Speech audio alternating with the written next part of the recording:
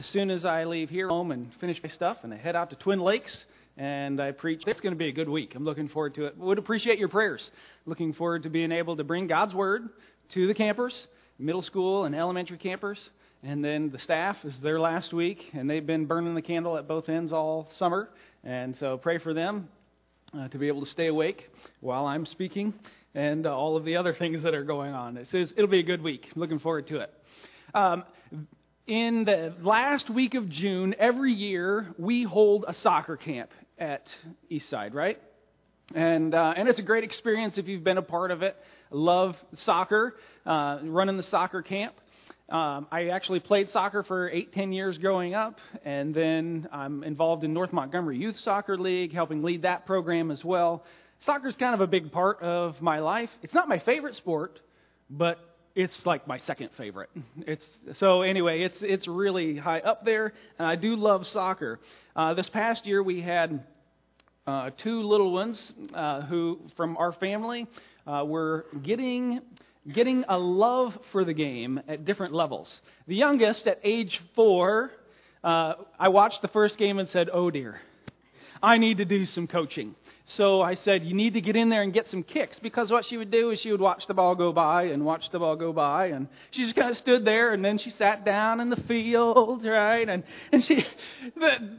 I was talking to another parent whose son was super content at that age, sitting in the middle of the field playing in the mud. Didn't bother him at all that people were running by him with cleats or that he was not getting the opportunity to score a goal. He was just happy sitting and playing in the mud.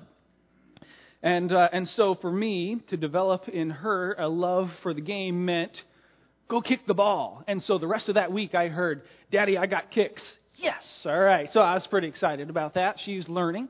All right. The 6-year-old, though, she's at a whole new level of learning to love the game. And she's starting to understand that if I dribble this ball and I put it in the back of the net, that's awesome. And so she was a little tornado out on the field as she dribbled that ball around, as she kicked the ball and then got several goals. She was just super pumped. She's learning to love the game too. There's different levels of love of the game, but we're all at the stage of life where if we would play, you understand the point of the game, right? Win.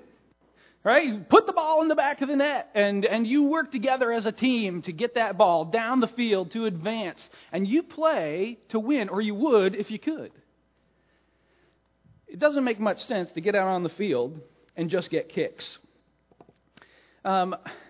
However, winning at all costs is just as bad as not understanding the point of the game. And what do you call a person who values winning at all costs in the game of soccer? A professional, right? And so they're out there, and I broad brush stroke just for the sake of laughs, but that's kind of what happened in this game. I want you to pay close attention to the time in the top left corner. See how much time there's 90 minutes in a game, 2 45-minute halves, and then after that comes stoppage time. And in this particular game, there were about 4 minutes of stoppage time, and only the ref knows how much time that actually is. So the game's going on. It's to the wire. Watch what happens at the end.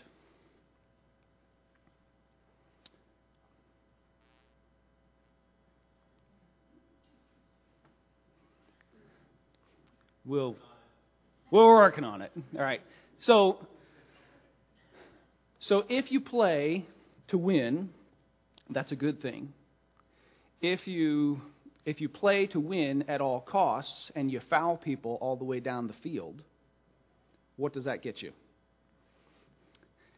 Well, in this particular scenario, I'll just go ahead and give them the mental picture. Okay? In this particular scenario, there's one team that's coming down the field. There is 93 and a half minutes on the clock. And so they come down, they center the ball in. The goalie goes up to catch the ball, and another player from the opposing team comes up to head the ball. And all you see from a distance is the goalie and the player both fall down, and the ball goes squirting out. Okay? Oh, it goes like this. All right. There's a little sound to it, too. So you see how he falls down? Ball's going to go back into the middle of the field. Cross. Header. Score! Right?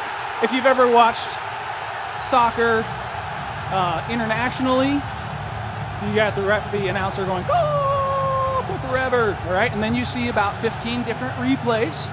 But what just happened there? This isn't American football. And that's what the referee is signaling. You can see the score go from 1-0 with less than 30 seconds left in the game to 0-0. Because he fouled. You can't stiff arm the goalie. All right? That's totally illegal. When you understand the point of the game, you want to play to win, but you've got to play according to the rules. You got to play in a way that will earn a score. Now, sports is a microcosm of life. And so if we wanted to take this soccer analogy and play it backwards, the church would be God's team. And every day, we who are God's church get up and we go out into the field of life to play God's game. And when we go out to play, we have God the Father as the ultimate referee. And we have Jesus Christ, our loving Savior, who is the perfect coach. He's played the game, so to speak. He lived as a man, and then he also lived perfectly. And he is more qualified than anyone to be able to coach us to victory. And throughout the Scriptures, we have his coaching manual, his playbook, and he tells us, play to win. Get in the spiritual game and play to win. You see that several times throughout the Scriptures. If we were to look at Romans 12:11, it would say, "Do not be slothful in zeal. Be fervent in spirit. Serve the Lord." Okay, so there's an energy, there's a compulsion in this to get out in the spiritual game field and play to win. There's also Colossians 3:23, which camp staff knows quite well, right? Whatever you do, do your work heartily as to the Lord rather than for men. Colossians 3:23. What does heartily mean? The Greek word there is exukes.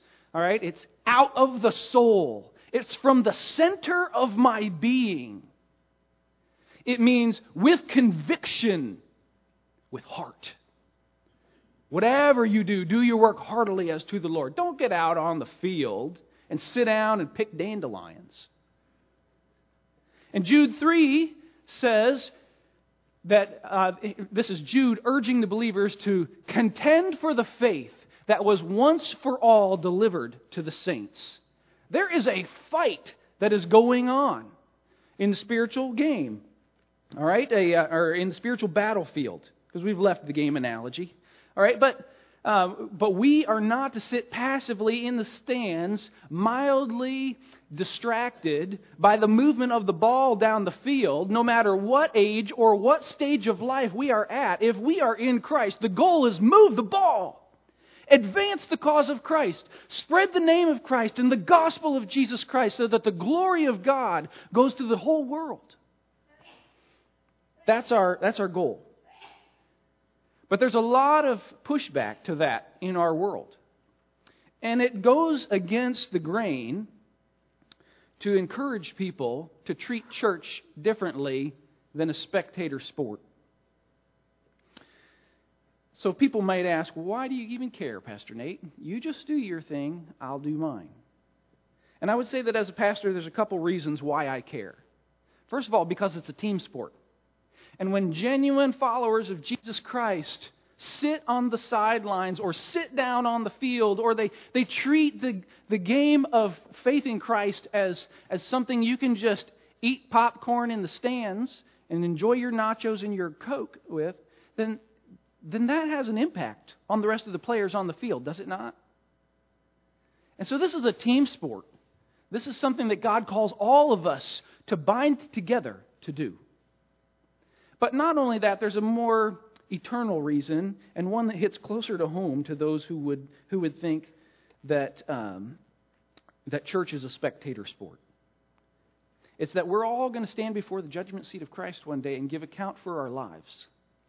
And God is going to deal out awards for those who have played with heart, with zeal, who have laid it all on the field, left it all on the field. And it's going to be a really shameful time for those who have treated church and the ministry that God calls the church to as a spectator sport, not really getting involved, not really caring, not sharing the gospel with anybody, not diligent in prayer, but just kind of lazy. Or maybe just really lazy. What will He have to give you at that point in time? What kind of shame will that feel at that point in time? I don't want that for you. And so for that reason, I urge you to get in the game, play the spiritual game, and play to win.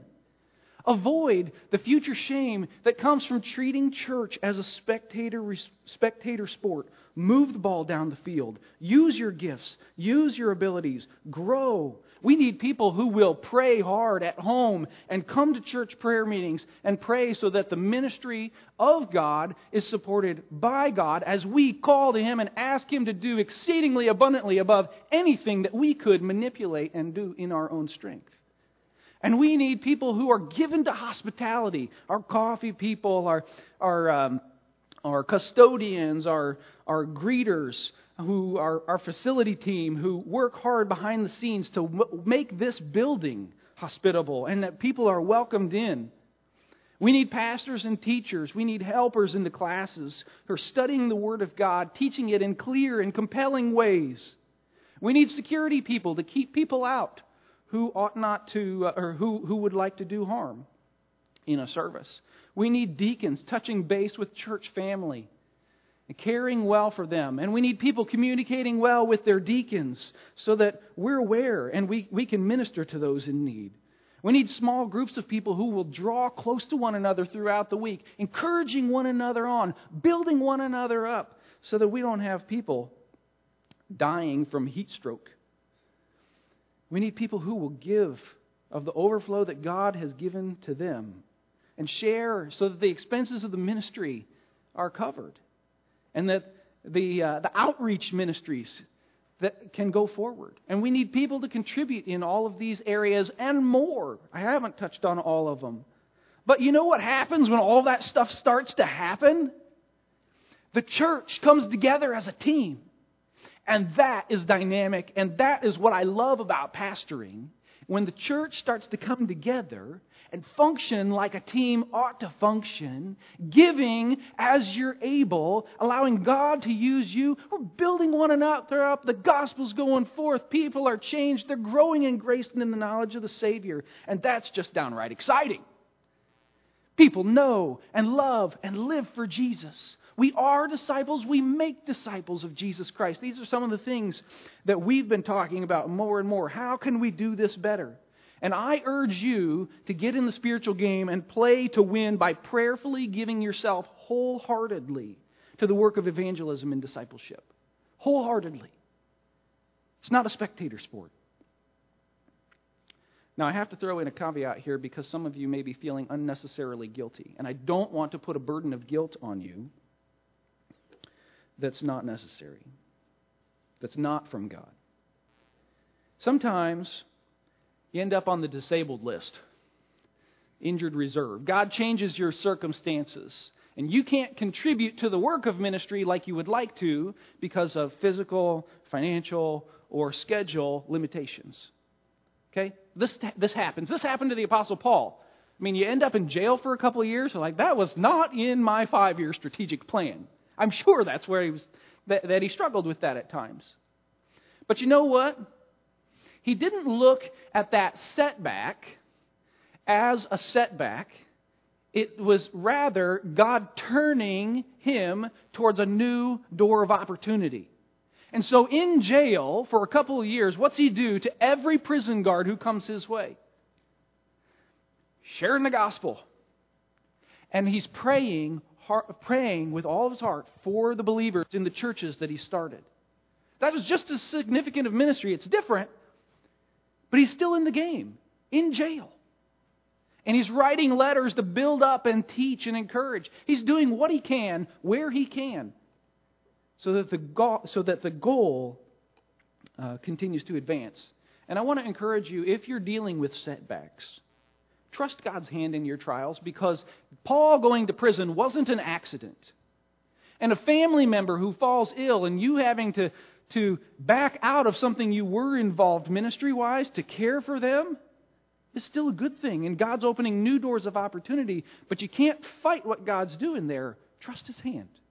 Let Him turn you, and see that as a new opportunity that He's redirecting you to. Something you didn't anticipate, but that can still be good. Just trust His direction in that. I think that'll help you avoid the shame of just being passive. But there's another kind of shame in the spiritual game, and it's the shame of loveless ministry. Loveless ministry. God wants us to advance the ball down the field spiritually. And so we, having lived in Africa, I can say Americans are especially, it's a nice way to say it, assertive. We're very production-oriented. We want to be productive. Africa isn't. And personally, I like to be very productive. But can you imagine somebody who is bent on productivity, and they're all about what God's called them to do, and they steamroll everybody else in the way, much like that goalie got stiff-armed in the opening illustration through loveless ministry? What did the referee in the opening illustration do to the goal that was scored? Took it away.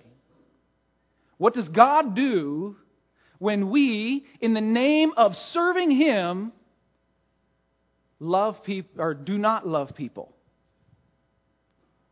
There's no value in that. And at the end of the day, what do you have to be thankful for and to give God as a sacrifice, as an offering? You've got nothing. Would you flip in your Bibles to 1 Corinthians chapter 13? 1 Corinthians chapter 13 is a passage where Paul lays out the essential quality that the church in Corinth was missing. It's a character quality that God gives to us, that He teaches us to live with and to manifest day in and day out as we play the spiritual game. It's love. And when this is missing, everything changes.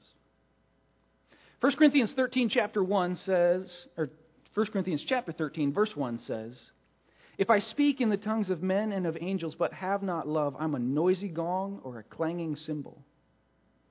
And if I have prophetic powers and understand all mysteries and all knowledge, and if I have all faith so as to remove mountains but have not love, I'm nothing.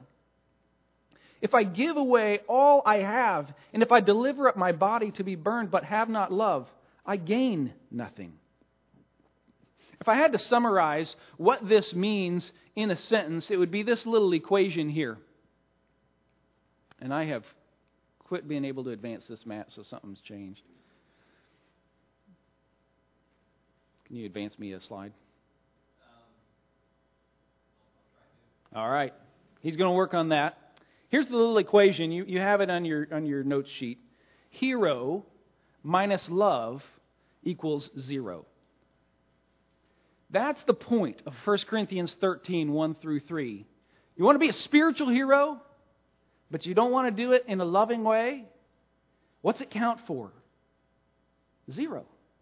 Hero minus love is 0.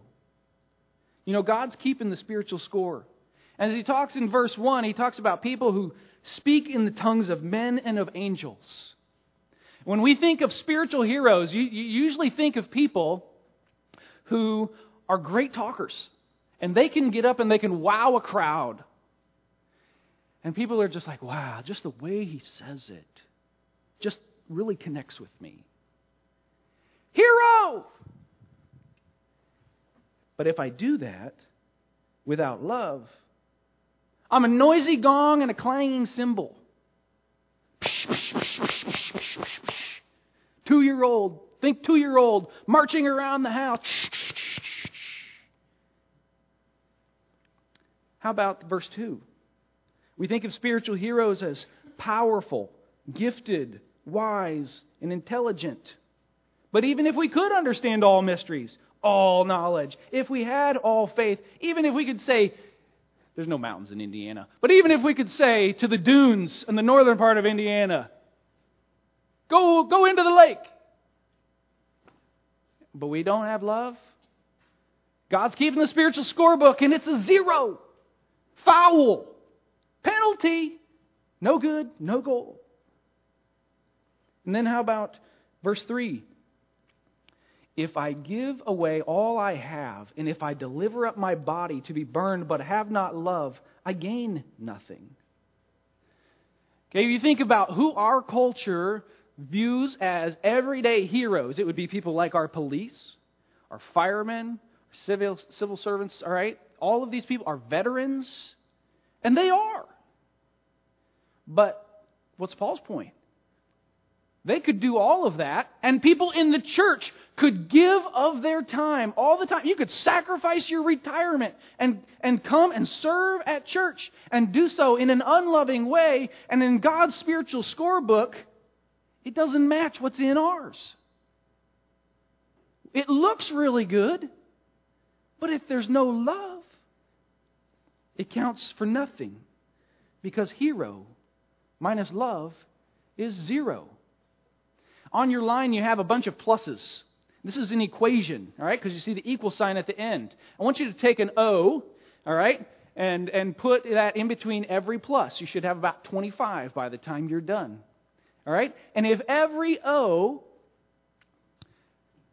were a spiritual accomplishment, that would look pretty good, right? Look at what I did for you, God. Look at the time I gave to you, God.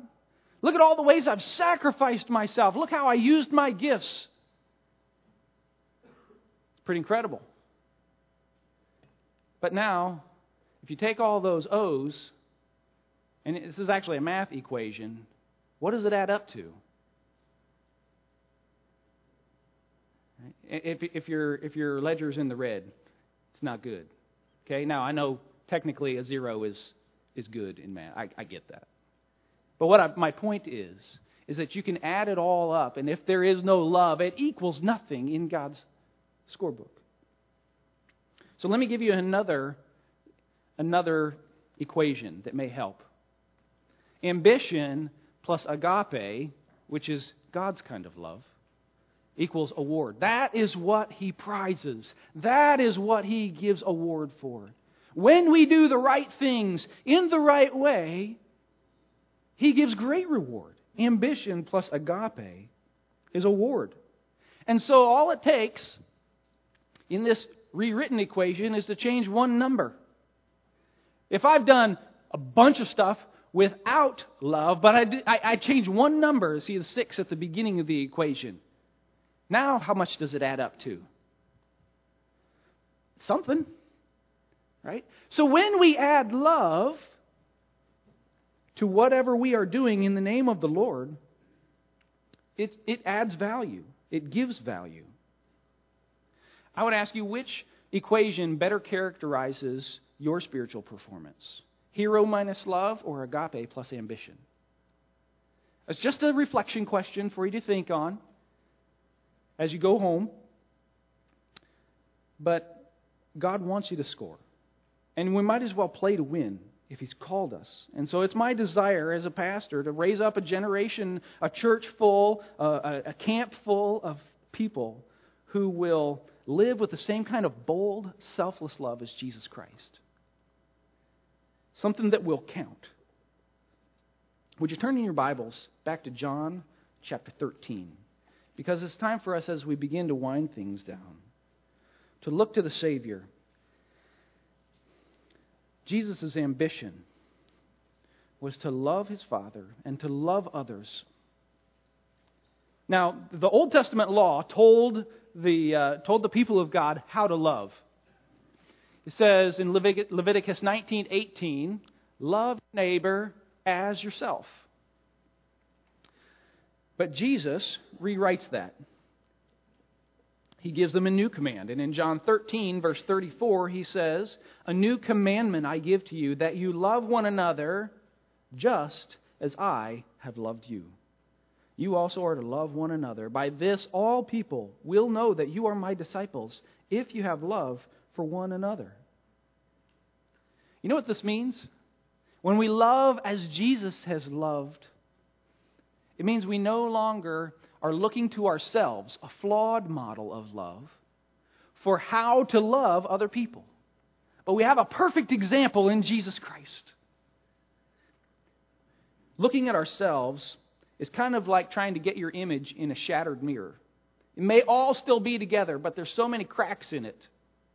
We would say those cracks are from sin, passed down from one generation to another. In Romans chapter 3, it spells it out pretty quickly how cracked our mirrors are. And when we look to ourselves, it's tough because there is none righteous, no, not one. No one understands. No one seeks for God. All have turned aside together. They have become worthless. No one does good, not even one. And so when we look at who we are, corrupted from the inside out, it's hard to love the right way. But that's why Jesus Christ has given us Himself, so that we will perpetually look back to Him. And if God has saved you, keep looking back to Him for the example of love that you need. When Jesus Christ came into the world, He loved us with an everlasting love. And He showed us, He talked about the greatest kind of love. Greater love, John 15:13, greater love has no one than this, than a man lay down his life for his friends. And then what does He do? He lays down His life. But not for His friends. For His friends and His enemies. Those who were in rebellion against Him. And 1 John 4:19 reminds us that we didn't love Him first, but He loved us and sent His Son to be the propitiation for our sins. In church, I want us to get this. While we were sinners, a holy God who hates sin willingly took our sin on Himself. Why would He do that? To pay our penalty. And only His blood could wash away our sin. And so what does He do? He even gives His blood. Amen. And I am so thankful that the blood of Jesus Christ has washed away my sin. That's the sad news that brings the good news of the gospel. That what Jesus did 2,000 years ago can still be so effective for us today. This is the message we take to our world. We want them to understand that if they'll simply repent and trust Jesus Christ as their Lord and Savior, He'll forgive. He'll welcome them into His family. No matter what they've done, no matter how good they appear in the eyes of others, they're still sinners. And then, once they embrace the love of God for them, that new command makes sense. And you can live it out toward others by the power of the Spirit of God in you. And He begins to grow in us this perfect love. He strengthens us by His Holy Spirit to show the same kind of agape to the world. Now, how do you see that in action in Jesus' life? I mean, you can go to the cross, but we've talked about the cross. Flip back to the first part of this chapter, John 13, because this is where I want us to end. In awe of what Jesus did to show love to His disciples. I want you to look to the bold love of Christ. And to love as Jesus Christ has loved you. Which is perfectly illustrated in verses 1 through 20. Now, we're not going to read all of these, but there are three things. This passage says Jesus knows three things. Okay? It says Jesus knew, Jesus knew, Jesus knew. And every single one of them becomes a key to unlocking the kind of love that Jesus had that we ought to be replicating. So read with me, if you would, verse 1. It says, "Now before the feast of the Passover, when Jesus knew that His hour had come to depart out of the world to the Father, having loved His own who were in the world, He loved them to the end." Now, I know it's the morning service, but I want a little feedback. What does Jesus know from verse 1?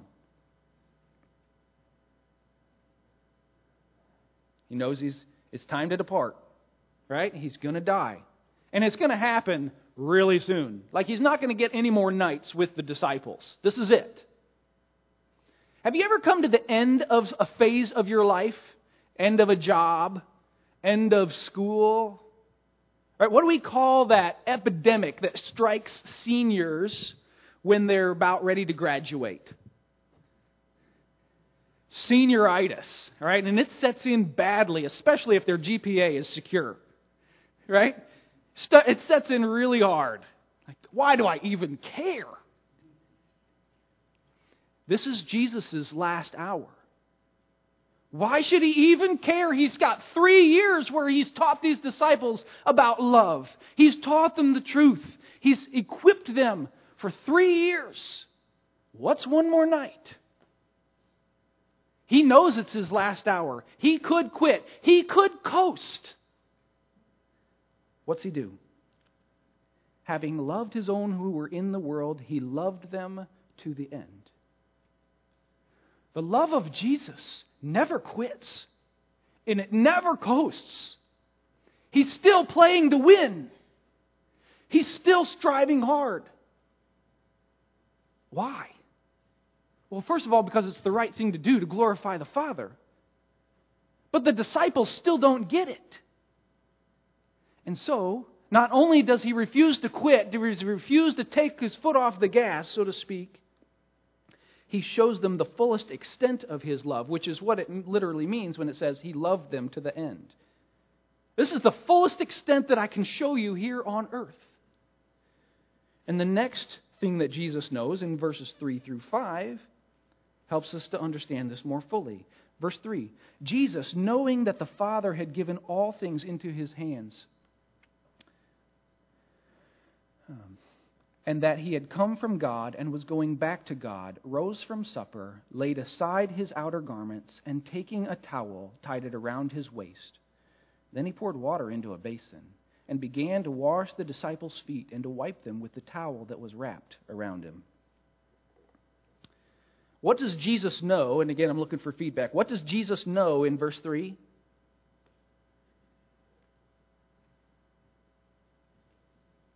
A little louder. Father's given him all things, which basically means he's the boss. Right? There is no one more powerful than him. Is this common behavior for the most powerful man in the world? Is this how powerful men today act? Powerful women today act? If you're the CEO of a $1 billion company, is this what you do? Jesus knows that all things have been given to him. He has all power. And so how does he exercise it? Hey, wash my feet. No, he gets up, grabs a towel. And while this common courtesy should have been done by, in that culture, the lowest of the low, Jesus, the boss, does it. And Peter is like, no, because we don't understand how much of an offense this is. Like, you can't do this, Jesus. And Jesus has to set him straight and say, no, I need to. And then he says, towards the end of this particular section, that I needed to do this. I can't find it right now. Anyway, that's right. It's after verse 12, where he explains to them what he has been doing. You also ought to wash one another's feet. You also, not necessarily that foot washing is this ordinance that we need to do, but this servant heart, this servant mentality that's willing to do the dirty work. That's what Jesus is calling us to do. And so what he encourages us to do, what I would encourage you to put in your notes, love in the most humbling ways necessary. This is what the disciples needed. They didn't need to see him throw a mountain into a lake. They needed to see Him wash their feet. Instead of demanding that they treat Him as great, they grew to respect His greatness because He served them. This posture of a servant is how we show love to other people. When we lay our lives down. Now, I know we said earlier you can do this kind of thing without love. But without love, you won't do this kind of a thing. Jesus has plenty of reason why He shouldn't wash their feet. And yet He does. Out of love. Verse 11 explains the third thing Jesus knows. He says He knew who was to betray Him. And that's all we'll need to read. Who was going to betray Jesus? Judas. And He's still in the circle. He's still around the table. What do you think that interaction was like? When Jesus got around to Judas's feet, knowing that in less than 30 minutes, he's going to leave the room and he's going to go sell out Jesus for 30 pieces of silver. What do you think's going on in Jesus' mind? From a human standpoint, what's going on? You think this is tough? You ever been betrayed? You ever been hurt? I mean, this is like knowing you're going to get hurt and then staring Judas in the face and washing his feet with extra care and then giving him permission to go. Everything in your body when you've been hurt or you know you're going to get hurt cries out for control. And you want to control that other person. But you can't. But you can love them. And in so doing, you'll show Jesus Christ to your world. This is how we advance the ball down the field. This is how we play to win. We don't worry about what other people do to us. We love even those who don't love us. And I encourage you, church family, to shower people with, when you feel cutting them to shreds, with your words. Look on them with love. Care for them with gentleness. Hold your tongue. And be a beacon of light when revenge is all that is all consuming. You know, you can be a spiritual hero by the power of God. You can live boldly for Jesus Christ with the same kind of love that Jesus had for the world. And I want to leave you this morning encouraged to think about who God wants you to love.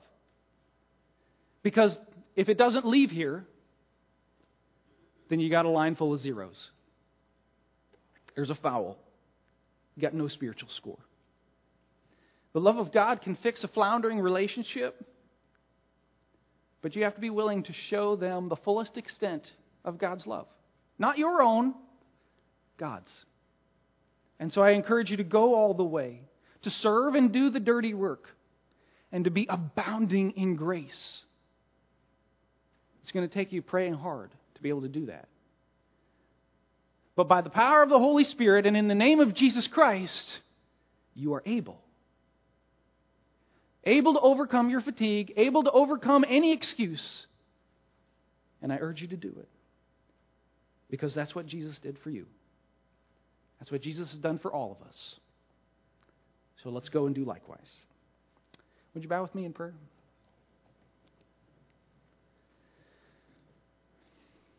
Father in heaven, thank you for loving us with additional love and modeling it for us as you loved your disciples to the end. Showing them the fullest extent of your love. God, forgive us when we've misrepresented you and thought of you as some angry, domineering God up in the clouds. Because you've come near in gentleness and in sacrifice and given us incredible love, incredible grace. And I pray that we would be a people changed by your love, going out and living boldly for you, saying no to our flesh and the temptations there, and living wholeheartedly for you. And I pray all this in the name of Jesus. Amen.